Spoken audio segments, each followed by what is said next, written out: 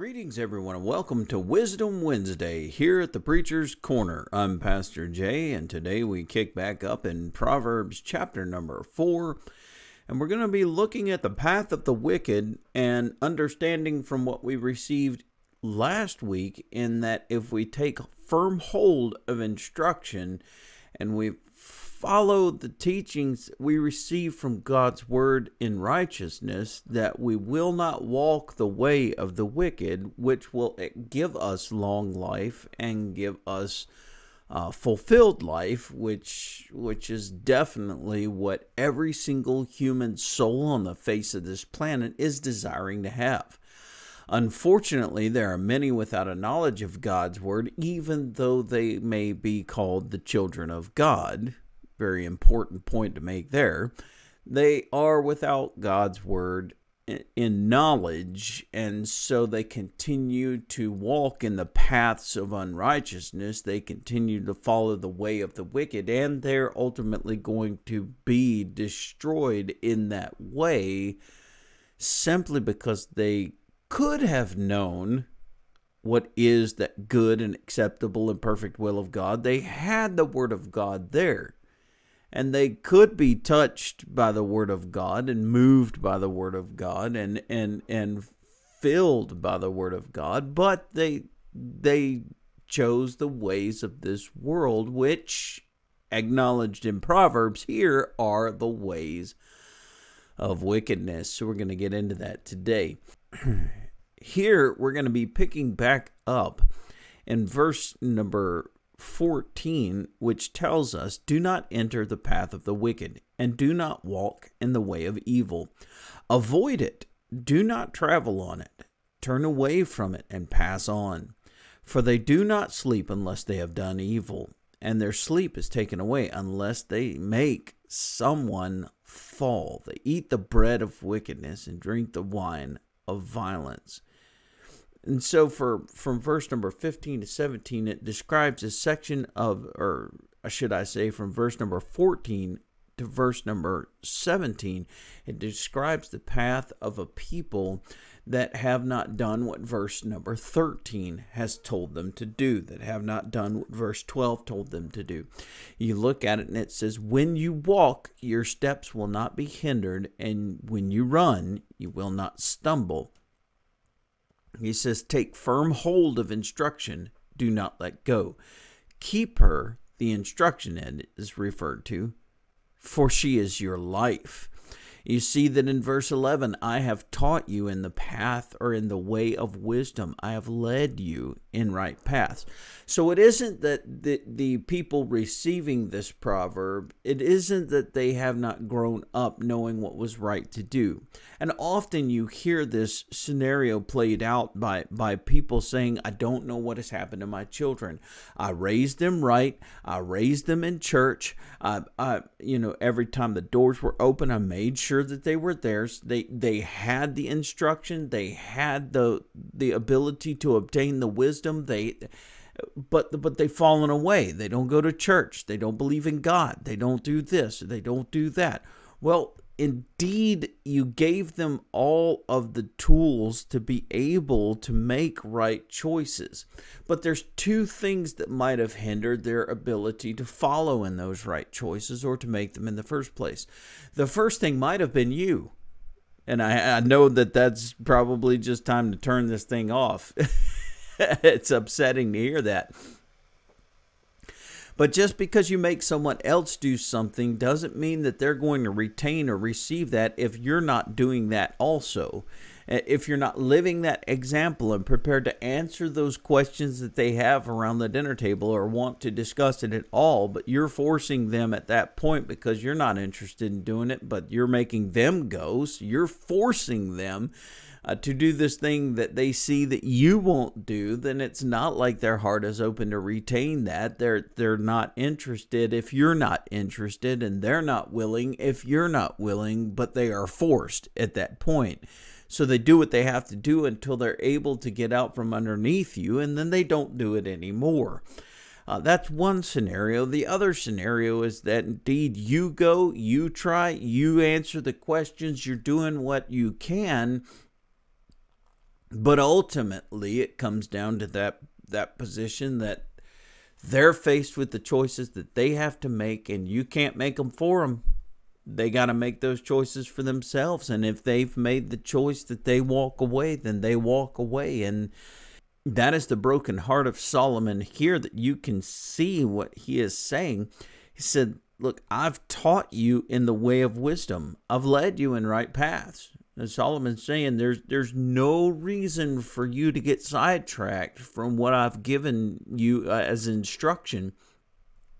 And at that, it's even bigger for Solomon because he's the king. You know, if the children weren't going to obey him because they saw him as a dad, yet the children would discover their need to obey him because he's more than a dad, he's a king. And so he said, I've taught you in the way of wisdom, I've led you in the right path. So when you walk, you know, these when you walk is a statement that is revealing at the time that you've got to make decisions.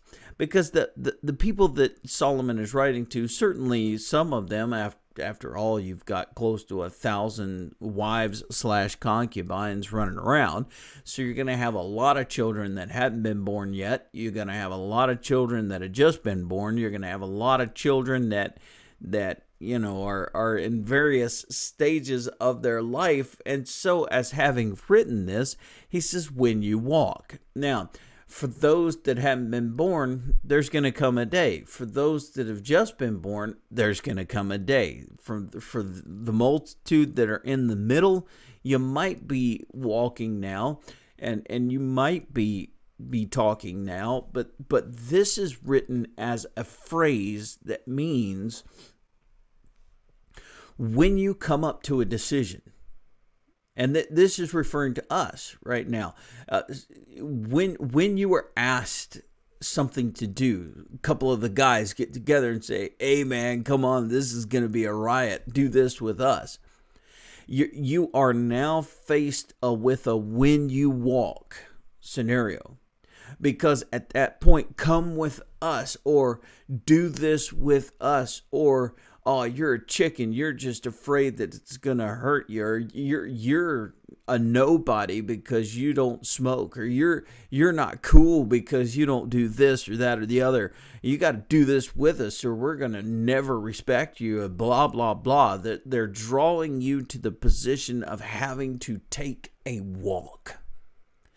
That decision to move into action, of doing something, of saying something, of going somewhere, of being something that you wouldn't ever choose to be, or that you wouldn't normally be.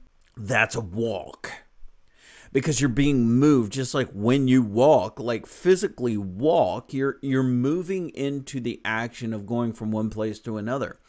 When you make a decision, no matter how small or monumental that decision is, you ultimately are taking a walk in that decision, because you're going from one position of being unto another position through a decision. And that is the ultimate truth of salvation in itself. In this one way that you are walking, you discover through wisdom that way is a way that leads to destruction. It is a way that leads to death. And so as discovering another way, the only way, in fact, you discover that you need to make this ultimate decision that is going to change the path of the entirety of your existence. And so as you make that decision to trust in God's word, and you walk away from death and you choose life, this is an ultimate decision that you must make, that brings you out of the path of this wickedness and into the path of righteousness. But now that you, in this decision you have made, have been born again, And you say, well, wait a minute. You don't have a choice in that. You don't get a choice in that. That's something that has been determined before you even born. You were going to be saved. The whole time you were going to be saved. Well, that's in the realm of God, and God only knows. Without question, the doctrine of predestination is given to us through the book of Romans in specific, and it does spell out for us that we would expect an all-knowing God and an everywhere God and an all-powerful God, just like our God, Yahweh of the Bible. We would expect that He would certainly know. But He's also created us in His own image, and He's created us in His likeness, and He knows that in giving us the strength as He is to make that decision, that in our determined state of deciding a path, that we will remain that path regardless of what may come. And so that He knows what we're going to do, but He's not imparted that to us. We have to discover what we're going to do through the choices that we make, which mold us into the person that we become. And so that we may choose the path that we walk, we choose Christ and separate from the path of unrighteousness. You will see that verse number 12 says, when you walk, when you make that decision that moves you into the path, the right path, like it says in verse 11, then your steps will not be hindered. There won't be anything coming in between you and God. There won't be anything coming in between you and your walk with God, your love for God. He said, when you run, you will not stumble. Well, hallelujah. But the decision has to be made. The choice must be completed or fulfilled. And that when you walk. Now, this word when of verse number 12, this word when, it doesn't say if, it doesn't say if you're going to make this decision. It says when you're going to make this decision. And what this means is that regularly everyone watching this right now has had the gospel shared with them at points of time in their life that they turned away from it, that they rejected it. That there was a time where you heard the gospel, but rather you were too young and it didn't matter, or rather you were like me and you were in a state of rebellion and you weren't going to trust Jesus. You weren't going to receive that gospel simply because adults were telling you what you needed to do, and you felt like you knew what you were doing, and that you didn't need any adult supervision or control over your life. So they're telling you about this Jesus. It's an adult control to be able to monitor your life. And so you rejected the gospel, not because it didn't make sense, not because it wasn't something good to hear. And by the way, you retain that gospel in your heart because it was something that was good outside of a life that you believed to be so miserable. But you weren't going to come to Jesus simply because adults were telling you that's what you needed to do or that's what you were supposed to do, and you weren't going to be obedient to them for certain. And there's a lot of kids out there riding that yellow cheese bus. There's a lot of kids out there, had to add that in because Miss Carol Brown watches this. She'll hear the yellow cheese and she'll be like, hey, wait a minute, I was a bus driver. That's because she knows I love her to pieces. But nevertheless, there's a lot of kids on those buses that are not rebellious because they want to just be like gods themselves. They're rebellious because they just don't trust their parents. They don't trust adults. They don't trust people. They've reached that weird place in teenage life where everyone's against you and no one's for you, so you trust no one, so everything you're being told in your heart or outwardly you're going to rebel against. Don't ask me why it's that way. It's just that period of life. And he says, when you walk, well, there's always going to come that time where your heart is going to be impacted in such a mighty way as that you're going to have to make some decisions. You're going to have to make some decisions about what you're going to do with your life. That's a when you walk moment.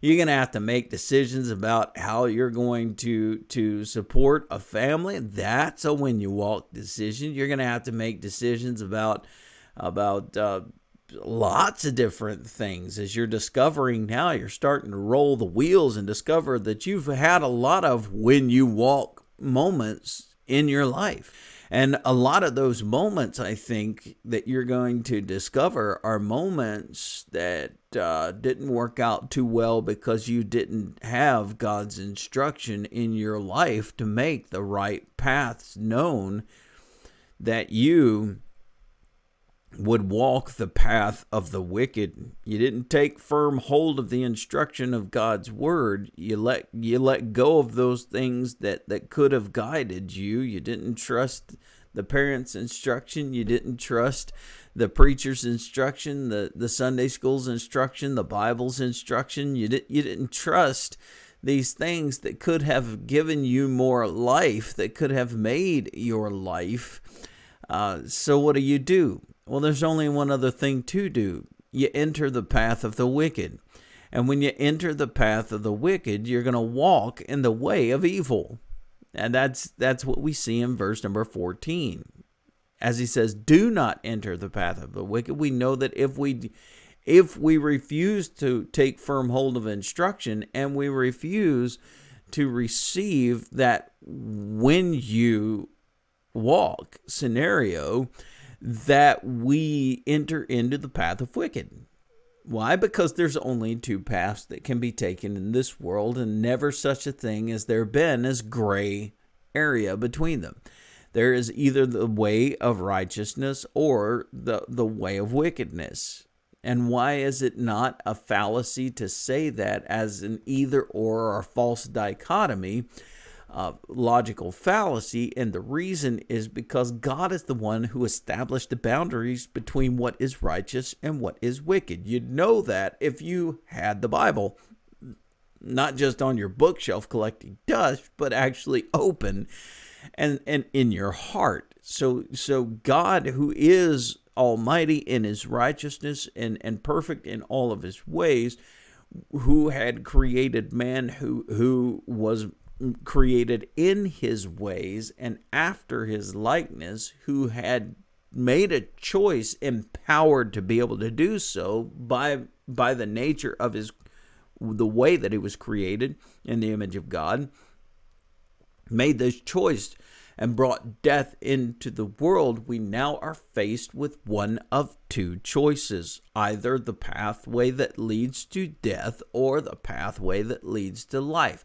And it isn't God who brought that choice into existence. It's man who brought that choice into existence after rebelling against God. And so if we choose rebellion, we choose death. And that's just as simple as it gets. It doesn't get any simpler than that. He says, do not enter the path of the wicked. And of course, if you're not going to walk in the ways of righteousness, you are going to enter the path of the wicked. You are going to walk in the way of evil. You're not going to avoid it, nor will you avoid traveling on this path. You're not going to turn away from it and pass on by it. You're going to get all the way in it. You're going to slide down that slope.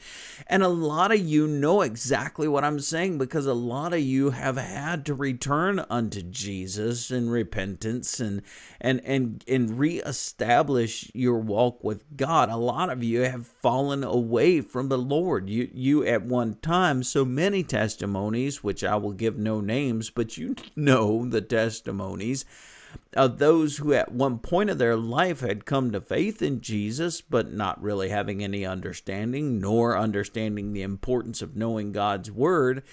They fell away from their faith. They went back into the world. They got all kinds of nasty up in the world, and in a lot of ways, they've devastated their lives. They got into drugs. They got into partying. They got into to riotous living of one sort or another, or got into a group of people that did riotous living, and for years being separated from God was just living in wickedness, only to realize in their heart, man, I gotta give up this stuff. I can't do this anymore. I've got to go back to church.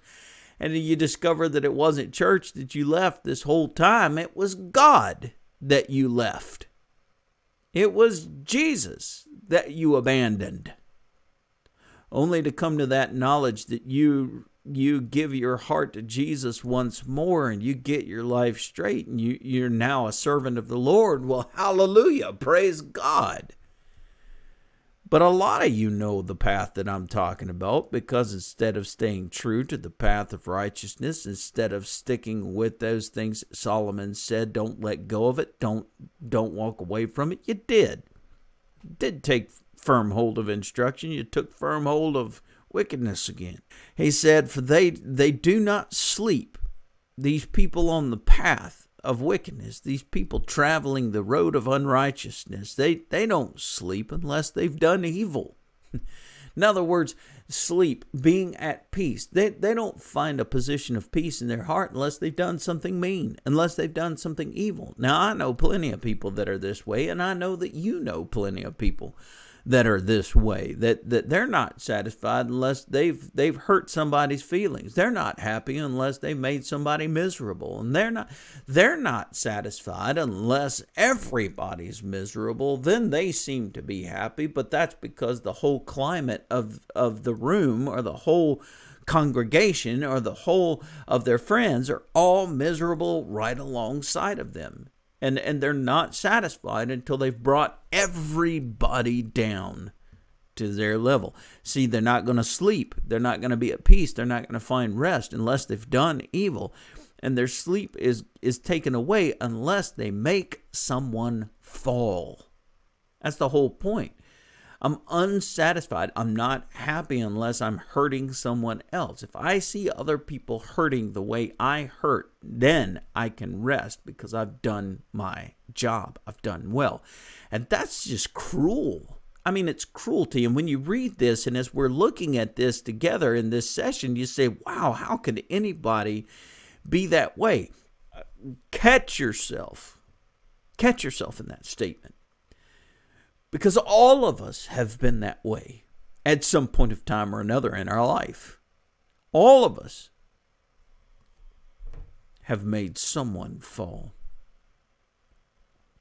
And if you haven't, now I'm not saying, I mean, that's a blanket statement, all of us. And in order to be able to make that statement, that was what we would call a position of rhetoric, which is just moving people emotionally into a state of coming to agreement with actually committing a logical fallacy. Because for me to say all of us have been there, that would require that I know every single one of you that's watching this right now.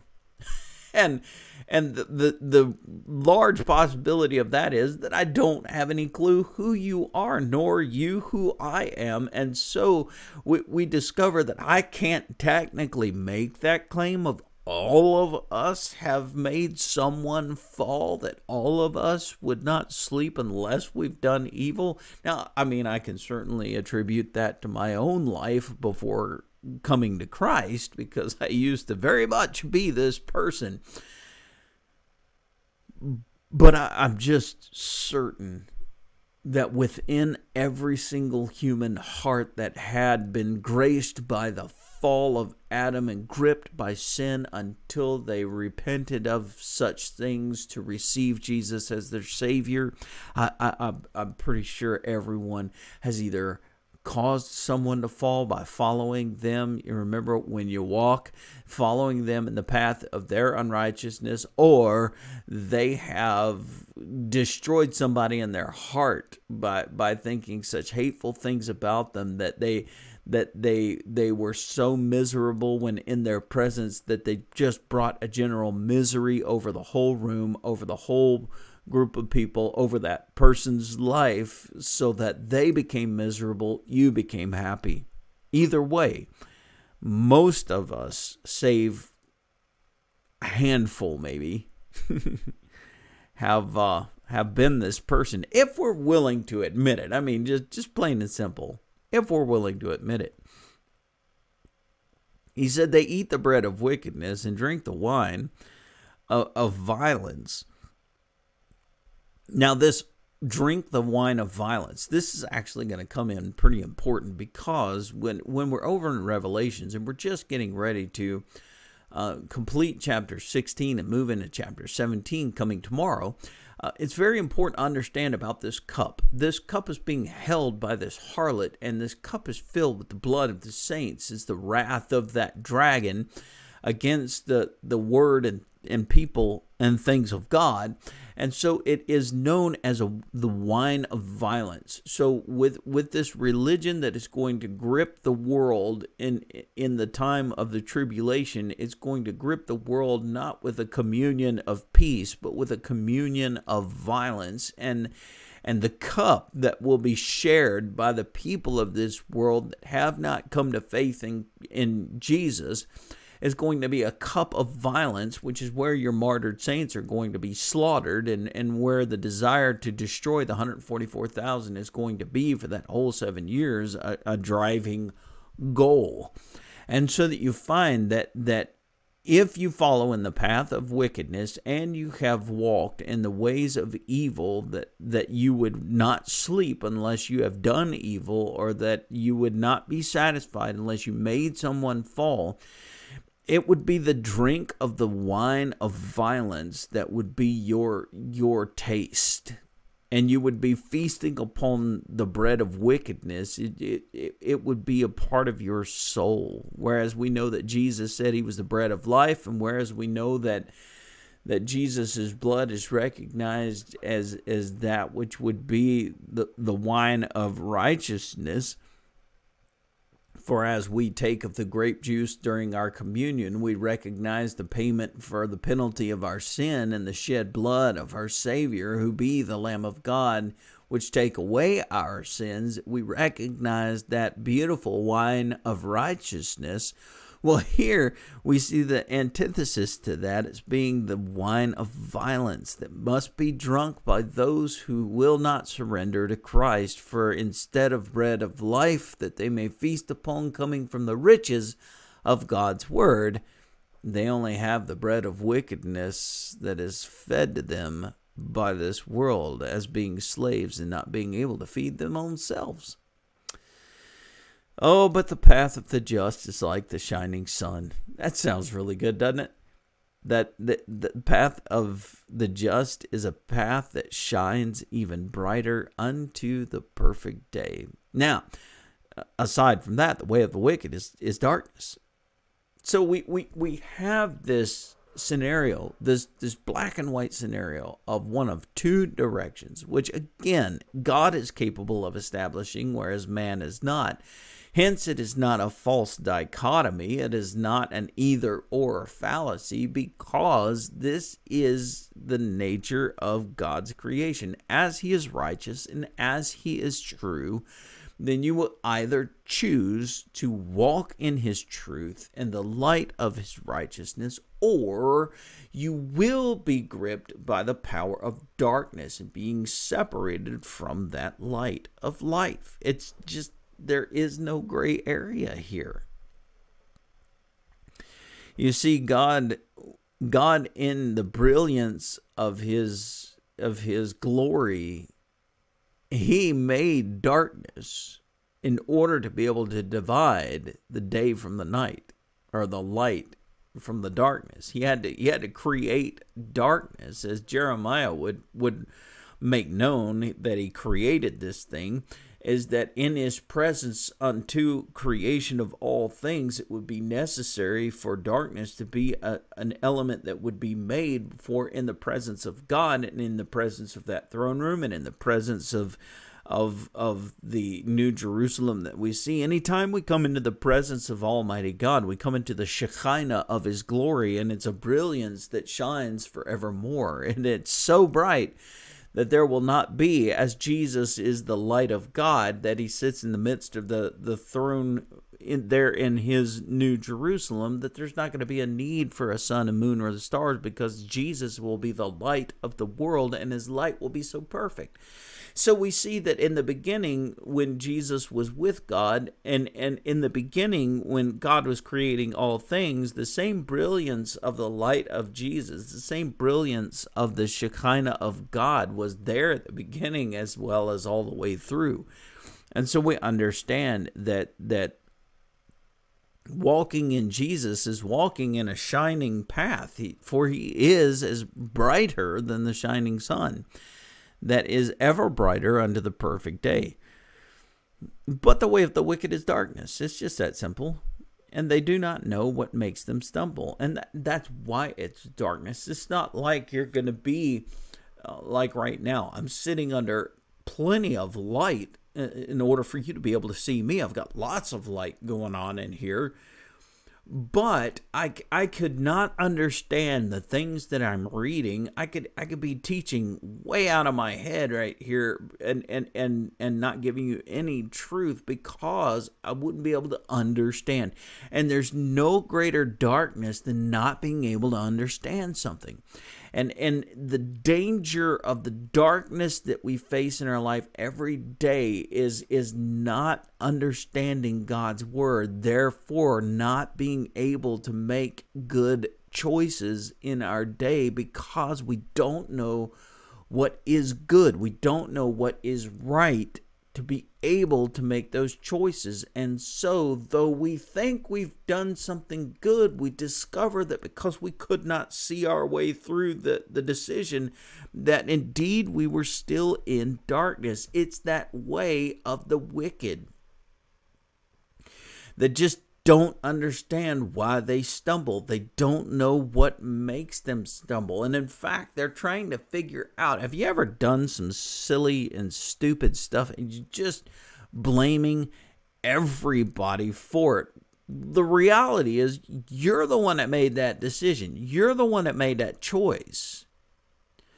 But because you didn't like the results of what happened to you in your life or to your health, you gotta blame everybody else. One prime example of this, and I'll never forget it. I don't know why I remember it. Maybe because I thought, hey, I could make some money off of this.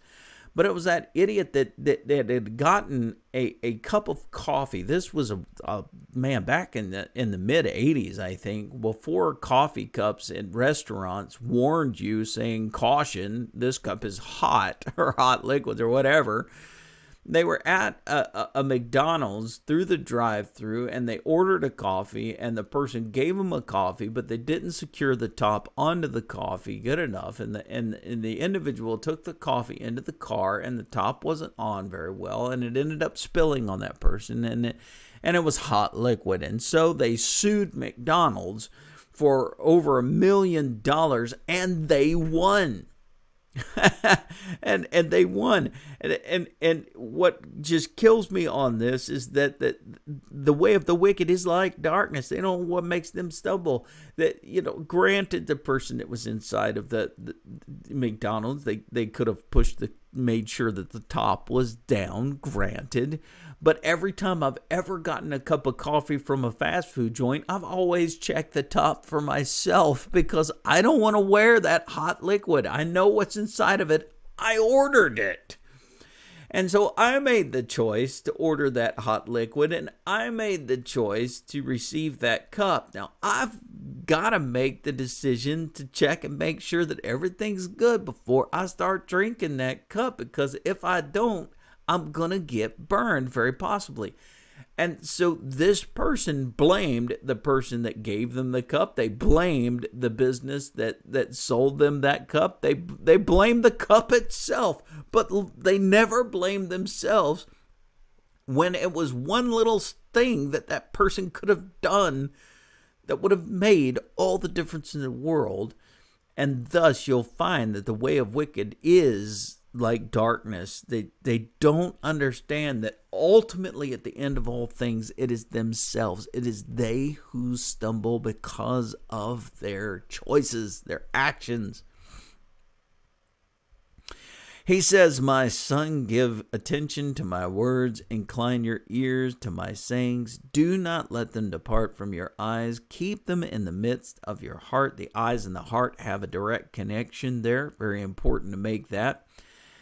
He's not necessarily talking about the eyeballs that you're using to watch this right now, and those eyeballs may be your ears as you're driving along and listening to a podcast. You see, there's a whole lot more to the eye than just the spherical ball that sits in your skull, because as your ears are hearing this, it's pulling it into your heart so that your heart can see. Your heart uses your ears to be able to see. Your heart uses your eyes to be able to hear and to be able to see. You see, these senses that we have all connect back ultimately to the heart to be able to give us power to make decision and choice. So he said, don't let this wisdom depart from your eyes. Keep it in the midst of your heart. These truths that you're receiving today are life. If you're willing to find them, discover them, pull them into your heart and know them, they will become health to your flesh. You see, you gotta observe, but you also have to keep your heart. This word, keep your heart with all diligence, for out of it spring the issues of life. All of the issues of your life has come out of your heart. That's the truth, because your heart is deceitful above all things, is desperately wicked. Who can know it? This is Jeremiah 17, and it's your heart. Keep. That word keep, we continue to come across that word keep written in the scriptures, because God is calling you to an observance of your thoughts. Just like would be found in 2 Corinthians chapter number 10, where we would find that we are to bring every thought subject to Christ. Every thought. So it's 2 Corinthians chapter number 10 from verses 1 down to verse number 6, that we may pull down the strongholds that have gripped us.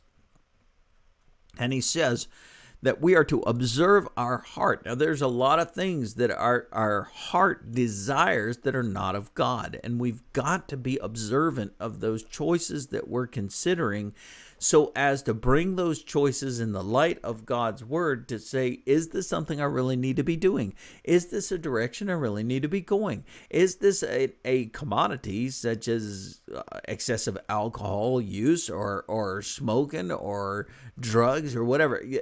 To bring that before the Lord and say, is this something that I really need to be doing? And will this honor my King?